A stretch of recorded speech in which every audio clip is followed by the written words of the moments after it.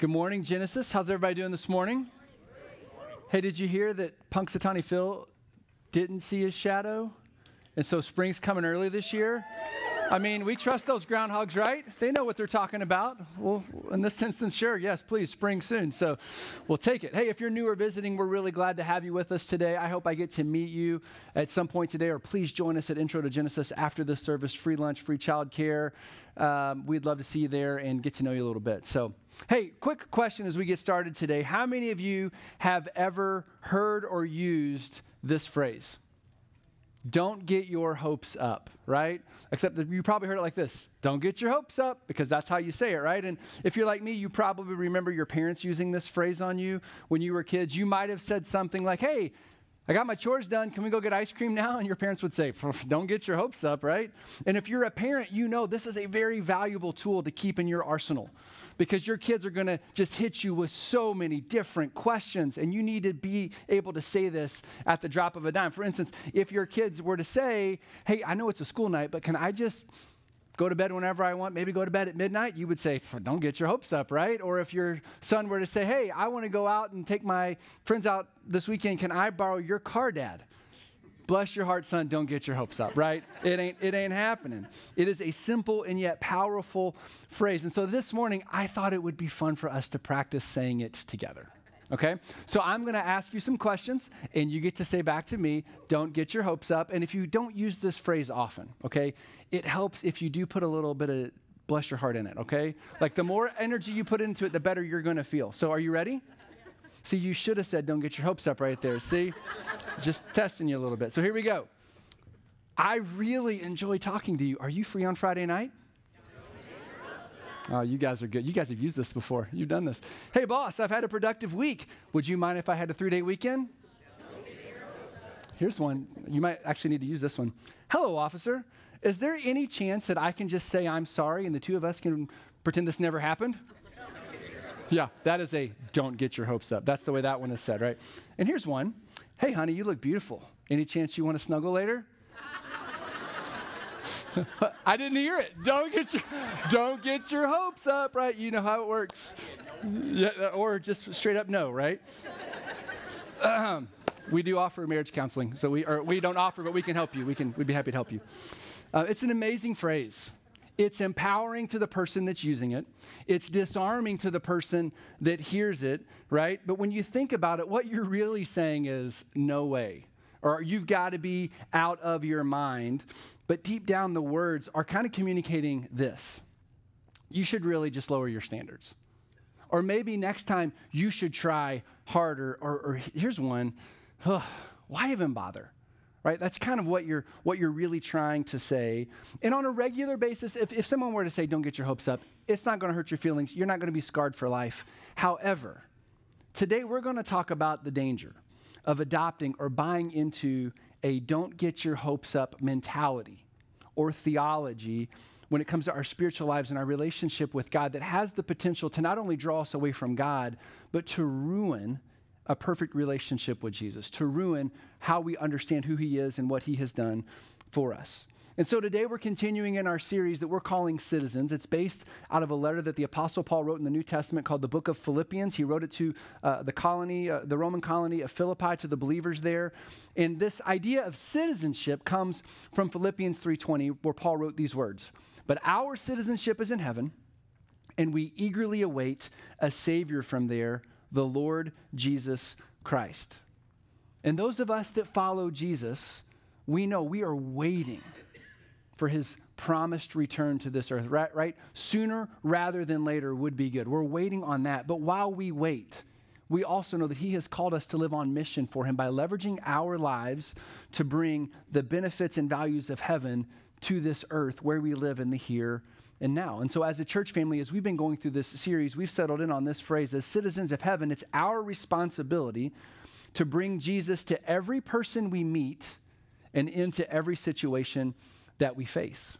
And so in Philippians 1, we learned how the Apostle Paul told believers, don't just believe in Jesus, but you need to be ready to suffer for him, because suffering is part of living out your faith in Jesus. Last week, Steve talked about the importance of following Jesus' example to choose humility over pride.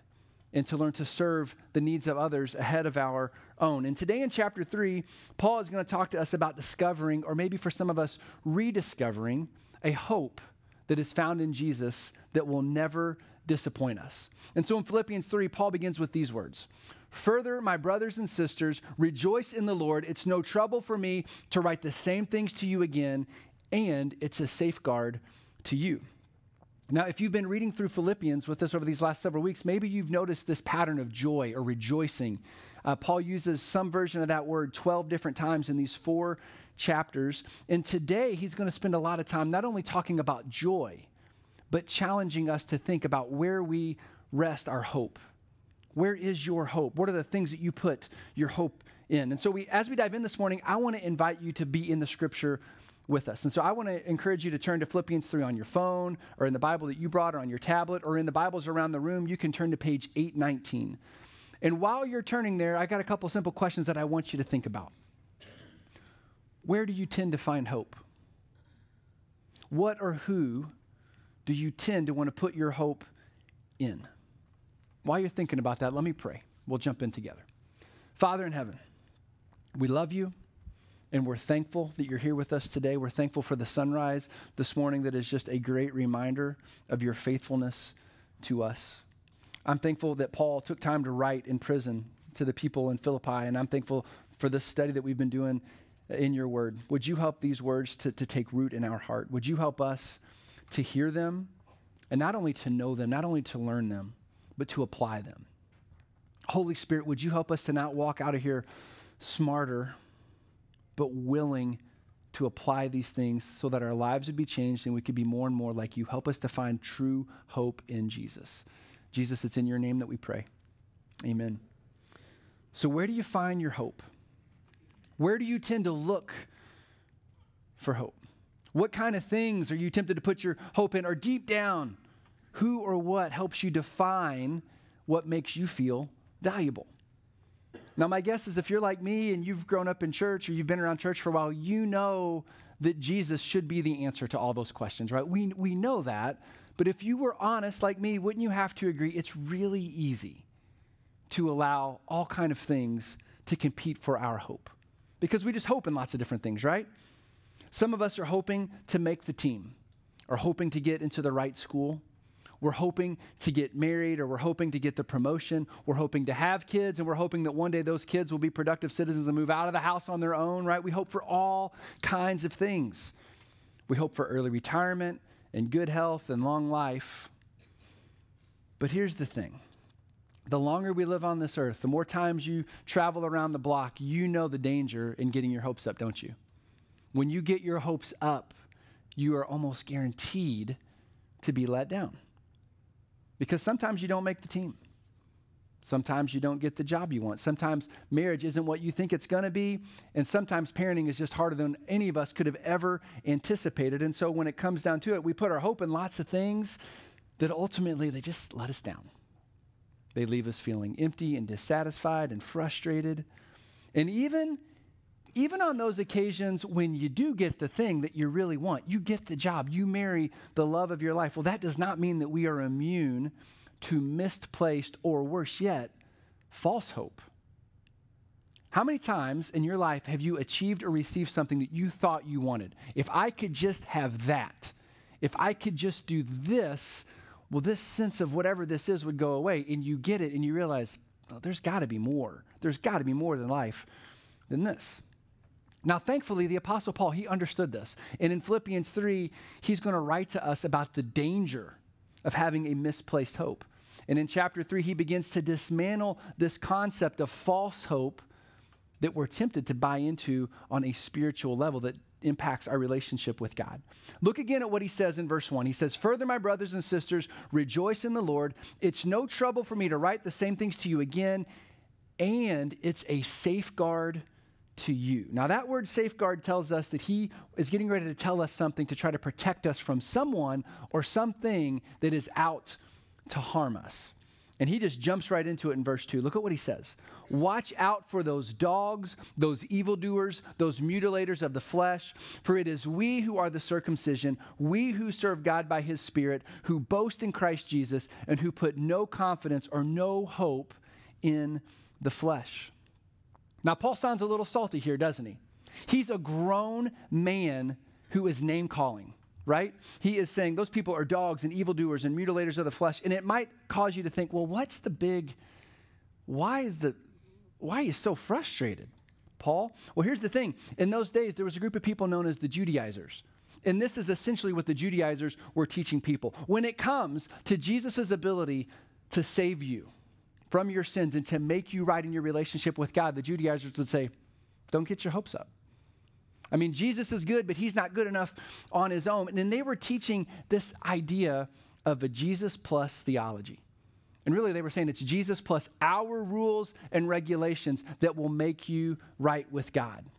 And maybe some of you understand this kind of thinking, right? And sadly, there's a number of churches and individuals that teach this, that buy into this, that peddle this.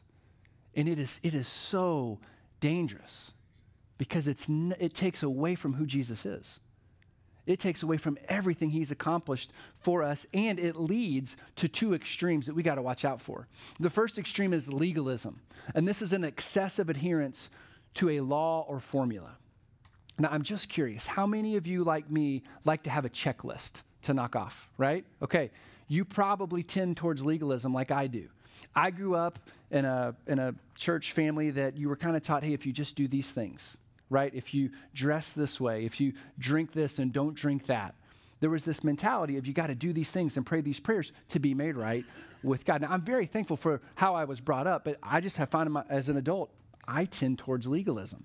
Now, the other side of the spectrum is false teaching. And this is a belief or an opinion that is contrary to orthodox Christian doctrine. And so if Christian doctrine is right here, what Jesus taught in the scriptures, well, false teaching is anything and everything else. People will tack on all kind of things. Well, yeah, that's good, but you should really do this. Or did you know that if you pray in a certain way, if you do this or that, whatever it might be, well, it's false teaching. And here's the thing, both of them are dangerous.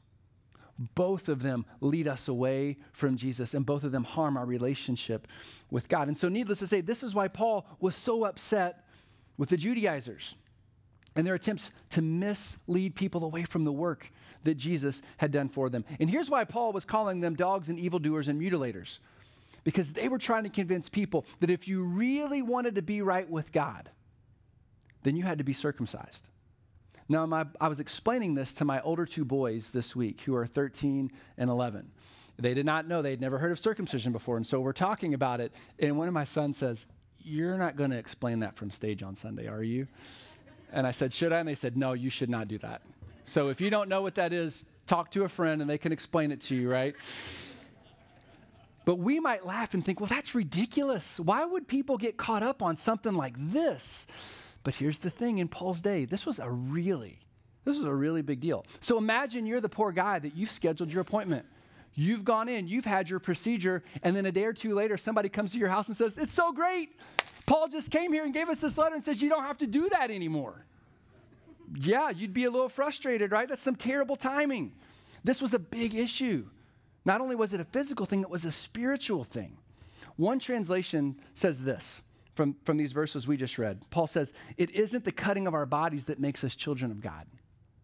It's worshiping him with our spirit that matters. And that's the point Paul is getting at here. It was this infuriated Paul, infuriated him. And he wanted to be sure that people were putting their trust in Jesus and not their own abilities. Not that any of us would ever, go do that, right?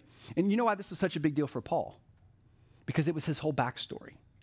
Before Paul met Jesus personally, Paul was all about his personal accomplishments. The problem was his personal accomplishments had everything to do with him and nothing to do with the work that Jesus had done for him. Listen to what he says in verses 4-6. I myself have reasons for such confidence. If someone thinks that they have reasons to put their confidence in the flesh, I have more. I was circumcised on the 8th day, of the people of Israel, of the tribe of Benjamin, a Hebrew of Hebrews, and in regard to the law, a Pharisee. And as for zeal, I persecuted the church. And as for righteousness, based on the law, Paul says, I was faultless. Toot, toot, Paul, right? Sounds like he's just tooting his own horn. He wants everybody to know how great he is, but he's actually making a point. We all have these things that we're holding on to that we think set us apart in some way. And Paul says, well, I hate to tell you, I wouldn't get your hopes up in that stuff. For instance, Paul says he's letting us know that it would be tempting to put your hope in the fact that you were brought up the right way. In the book of Genesis, God commanded the Israelites to circumcise their sons when they were 8 days old. And Paul says, done there, been there, done that. My parents did that for me, check. And if we're not careful, we can adopt the same thing. Now, I don't know how many of you can relate to this, but I grew up in a family where I was sprinkled as a baby. And I want to say this, I am so thankful for my parents' faith and love for the Lord and the foundation that they have given me. But here's the truth. All the New Testament writers tell us that surrendering to Jesus is a decision you make when you're old enough to understand what it means. And what Paul is really saying here is you can't put your trust in a ceremony that someone else has done for you. You need to respond for yourself. And so for me, when I was 20 years old, in tears, I sat in my parents' living room and said, thank you so much for all that you've done, but you've taught me to follow Jesus. I'm being baptized next week. I'd love for you to come. And they did. And it was a great thing for us to discuss in the future. The same thing was true with the Apostle Paul. He was circumcised when he was 8 days old, but later on in his life, when it came to following Jesus, he was true to Jesus' command, and he was baptized to represent his personal commitment to following Jesus. Paul goes on to say that you could put your hope in the fact that you were born into the right family. He says that he was born of the nation of Israel, born in the tribe of Benjamin, and both of those things to us might seem like, well, why does that matter? Well, here's the thing. If you've ever heard of the 12 tribes of Israel, one of those tribes was started by a guy named Benjamin. They were all brothers. And Benjamin was the only brother who was born in the Promised Land. And so the Benjamites thought that they were pretty special. It would be like any of us saying, well, I'm an American. Oh, and by the way, my ancestors came over on the Mayflower, right? We were here first. And so Paul's saying, you got to be really careful. If you're putting your hope in your family heritage and you're taking pride in your grandparents' faith or your parents' accomplishments, I wouldn't get your hopes up, Paul says. Paul says it's tempting to want to put your hope in achieving the right credentials. In verse 5, Paul says he refers to himself as the Hebrew of Hebrews and a Pharisee. Now, the Pharisees were the religious elite in Paul's day. And here's the thing, there were only like 300 of them at any one time, and Paul was at the very top of that list. He was the most elite.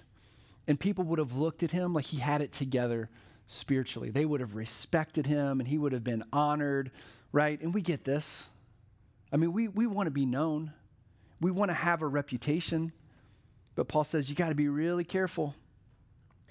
Don't be too impressed with your title or with all the letters that follow your name. If you're putting your hope in that, I wouldn't get your hopes up, Paul says.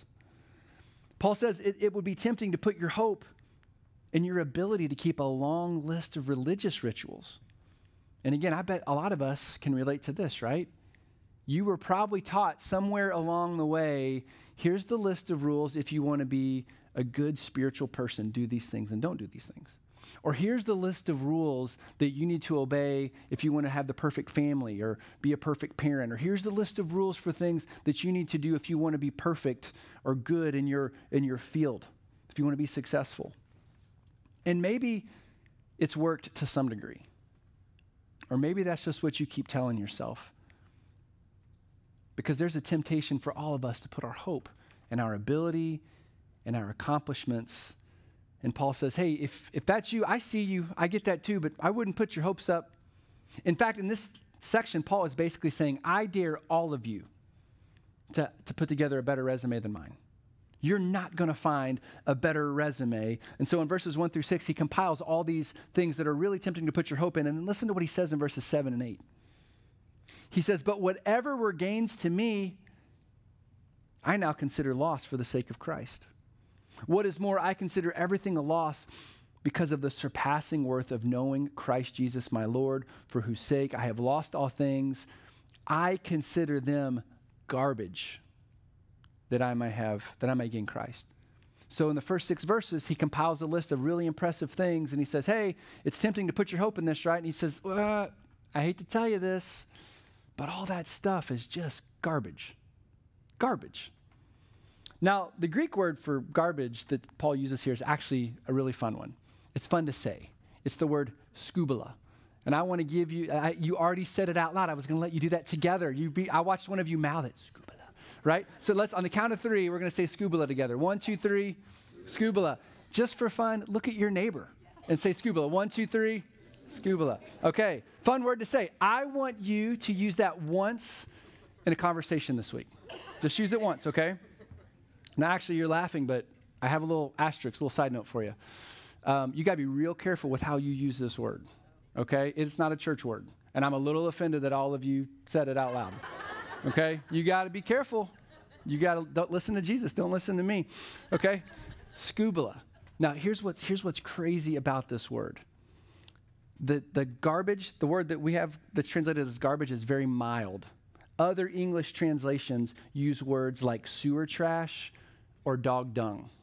Okay, you're getting the point, right? And just in case you're still not tracking with me, one pastor said that had there been bumper stickers back in Paul's day, and you could slap a bumper sticker on the back of a Roman chariot, there might be one that says, skubala happens, okay?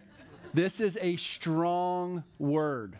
Paul is using some very strong language here. One friend between services said it only occurs one time in all of Scripture. He's making a very specific point. Paul is saying, when it comes to pleasing God with our credentials and our accomplishments, do not bother getting your hopes up because it's all skubala. Compared to Jesus, it's all garbage. It's sewer trash. Listen to what he says in verses 8 and 9. He says, I consider them garbage that I may gain Christ, verse 9, and be found in him. Not having a righteousness of my own that comes from the law, but that which is through faith in Christ. Listen to this. The righteousness that comes from God on the basis of faith. Now let those words sink in. Paul says, when it comes to putting your hope in something or someone, it's faith in Jesus and in Jesus alone that will save us, that will forgive our sins, that will restore us with our Heavenly Father. And all the religious rules, all the professional credentials and personal accomplishments are skubala compared to Jesus. And so this brings us to a really important question for every single one of us. What are some valuable things in your life that have become a little too valuable? What are some things that are valuable, but you've started to put your hope in them? They are competing with the hope that Jesus offers. Or if we were going to say this the way Paul would say it, what are some things in your life that are valuable that might need to go into the garbage when it comes to your relationship with Jesus? Now, I brought something with me today. This is a tote that's been sitting in my parents' basement for the last few years.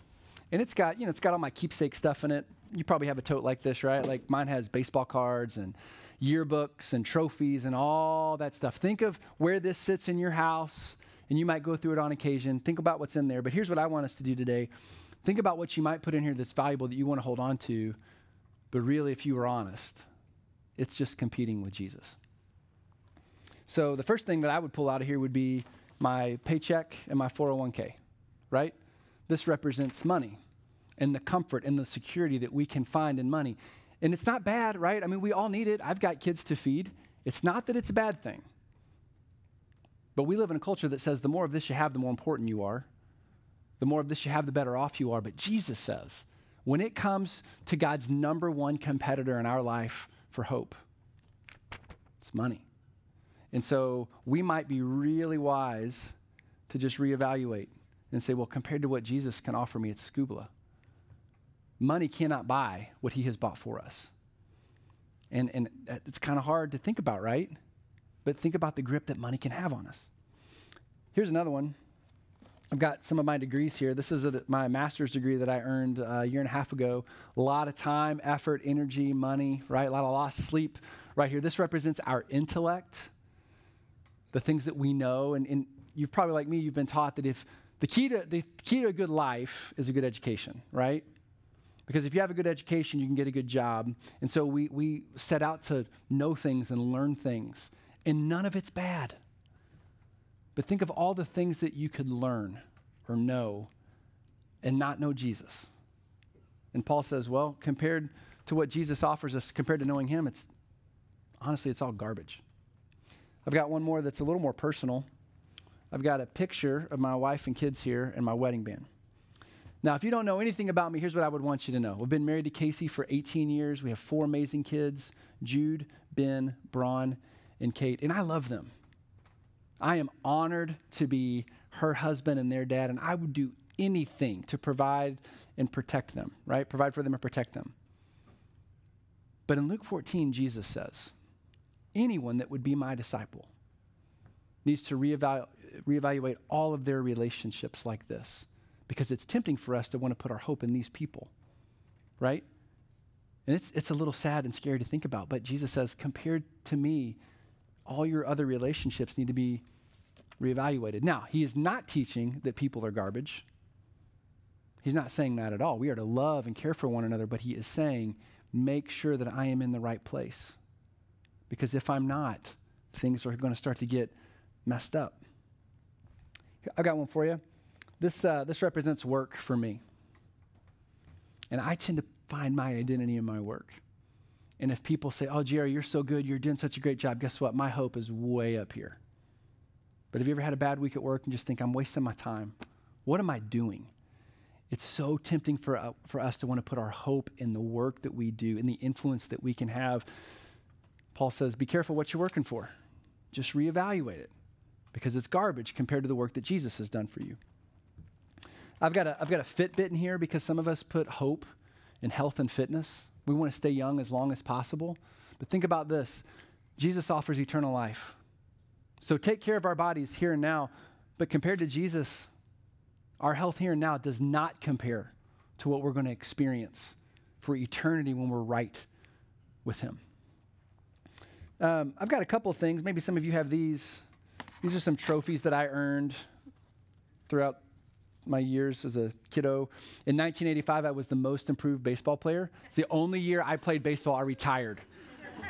So I'm glad I still have this. But this represents like cross country and track. And I didn't have a whole lot of trophies, but I had a lot of these. And maybe you have trophies. And trophies are great, right? I mean, some of them are big, some of them are small. And when we're kids, we want trophies. But the truth is, this go sit on a shelf and collect dust, right? But it's tempting for us to want to put our faith and hope in trophies. And Paul says, just be careful what trophies you're pursuing. And as adults, like we don't really want trophies, right? As adults, we do something better. We just buy our trophies, right? We drive them. We look good in it. We can't even see ourselves in the thing, but we look good in them, and we know we do.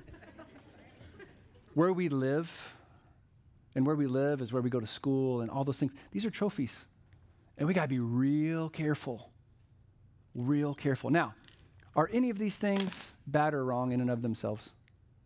No, we need those things, right? We need to work, and we need to love our family. We need money. But if any of these things get to be more valuable than our relationship with Jesus, Paul says, you're getting your hopes in all the wrong things. You're going to miss out. And think about this. When we get more excited about this, what we're really doing is we are trading in a priceless, eternal perspective that Jesus offers us for just a momentary feel good. That's it. Paul says you got to be real careful with where you're finding your hope, because everything compared to Jesus is scuba. Nothing compares. Look at what he says in verses 10 and 11. He says, I want to know Christ. Yes, to know the power of his resurrection and participation in his sufferings, becoming like him in his death, and so somehow attaining to the resurrection from the dead. Paul says, I don't want to just know about Jesus. I want to know him. What he is saying is, I want to know him the way that I know anyone else, with a deep, abiding friendship and relationship that goes richer day in and day out. And then he says, I want to attain the resurrection from the dead. Can you find a better hope than that? Paul says, my hope is in the fact that Jesus promises that I will die, but he will bring me back from the dead. He did it for himself. He will do it for me. And this is why Paul says everything else is scubala, because none of that stuff can get us there. It doesn't even come close. And so here's my question for all of us today.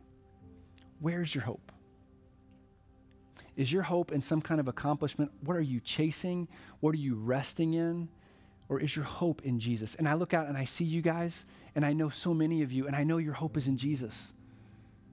But guys, if you're like me, we're holding on to things in this garbage can that they don't measure up. And so for those of us that follow Jesus, we gotta pray and say, Lord, would you help me to reset my hope in you and in you alone? Would you break my grip on all of these things? Would you help me to be generous with my resources so that my hope is in you? Would you help me to be wise with how I work so that I can bring you into the workplace? None of these things measure up to what he has done for us. And so if we're following Jesus, there's that. But for those of us that aren't following Jesus, he's waiting on you to say, I'm ready. And it just begins by surrendering and saying, okay, I believe I don't have all the answers, but I believe that you have what I need. You have the life. I see these people that have embraced this life. And so talk to the person that you came with today, or come and find me before you leave. Let's talk. Because Jesus offers us true and lasting hope. Paul says, I want to know Christ. I want to know him. But here's what's fascinating. Jesus wants to know you, and he wants you to know him as well.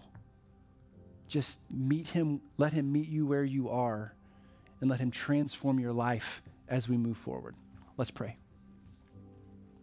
Father in heaven, I'm so thankful that Paul used his time so well when he was in prison. I look forward to meeting him in heaven one day and just thanking him for his encouragement to suffer, to embrace humility, to serve others, and to find hope in Jesus. This guy was not writing from an ivory tower. He was writing from a cell chained to a guard. And he said, don't put your hope in anything but Jesus. Holy Spirit, would you grab hold of our hearts? Would you break our grip on the things that we're holding on to that are fruitless, that are hopeless? And would you reorient us back to Jesus? Help us to live out and to fulfill the lives you have for us. It's in your name we pray, Jesus. Amen. As we close, I want to read verses 12 through 14 for you. Listen to what Paul says. He goes on.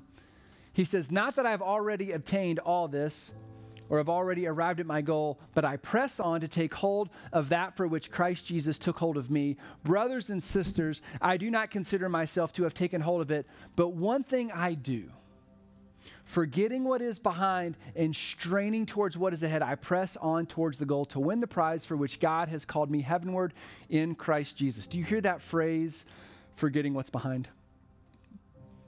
That phrase doesn't mean that you fail to remember. I learned this week that it means to no longer be influenced by. So in other words, Paul is encouraging us not to be derailed by our past mistakes or distracted by our present accomplishments, but to put our hope fully in who Jesus is. And then if he goes on in the next verse, in verse 15, and he says something to the effect of, if you're mature, you will understand these things. But if you don't, if you have questions, it's okay. The Spirit will lead you in answering your questions. You don't have to have it all figured out, but trust in Jesus and he will get you there.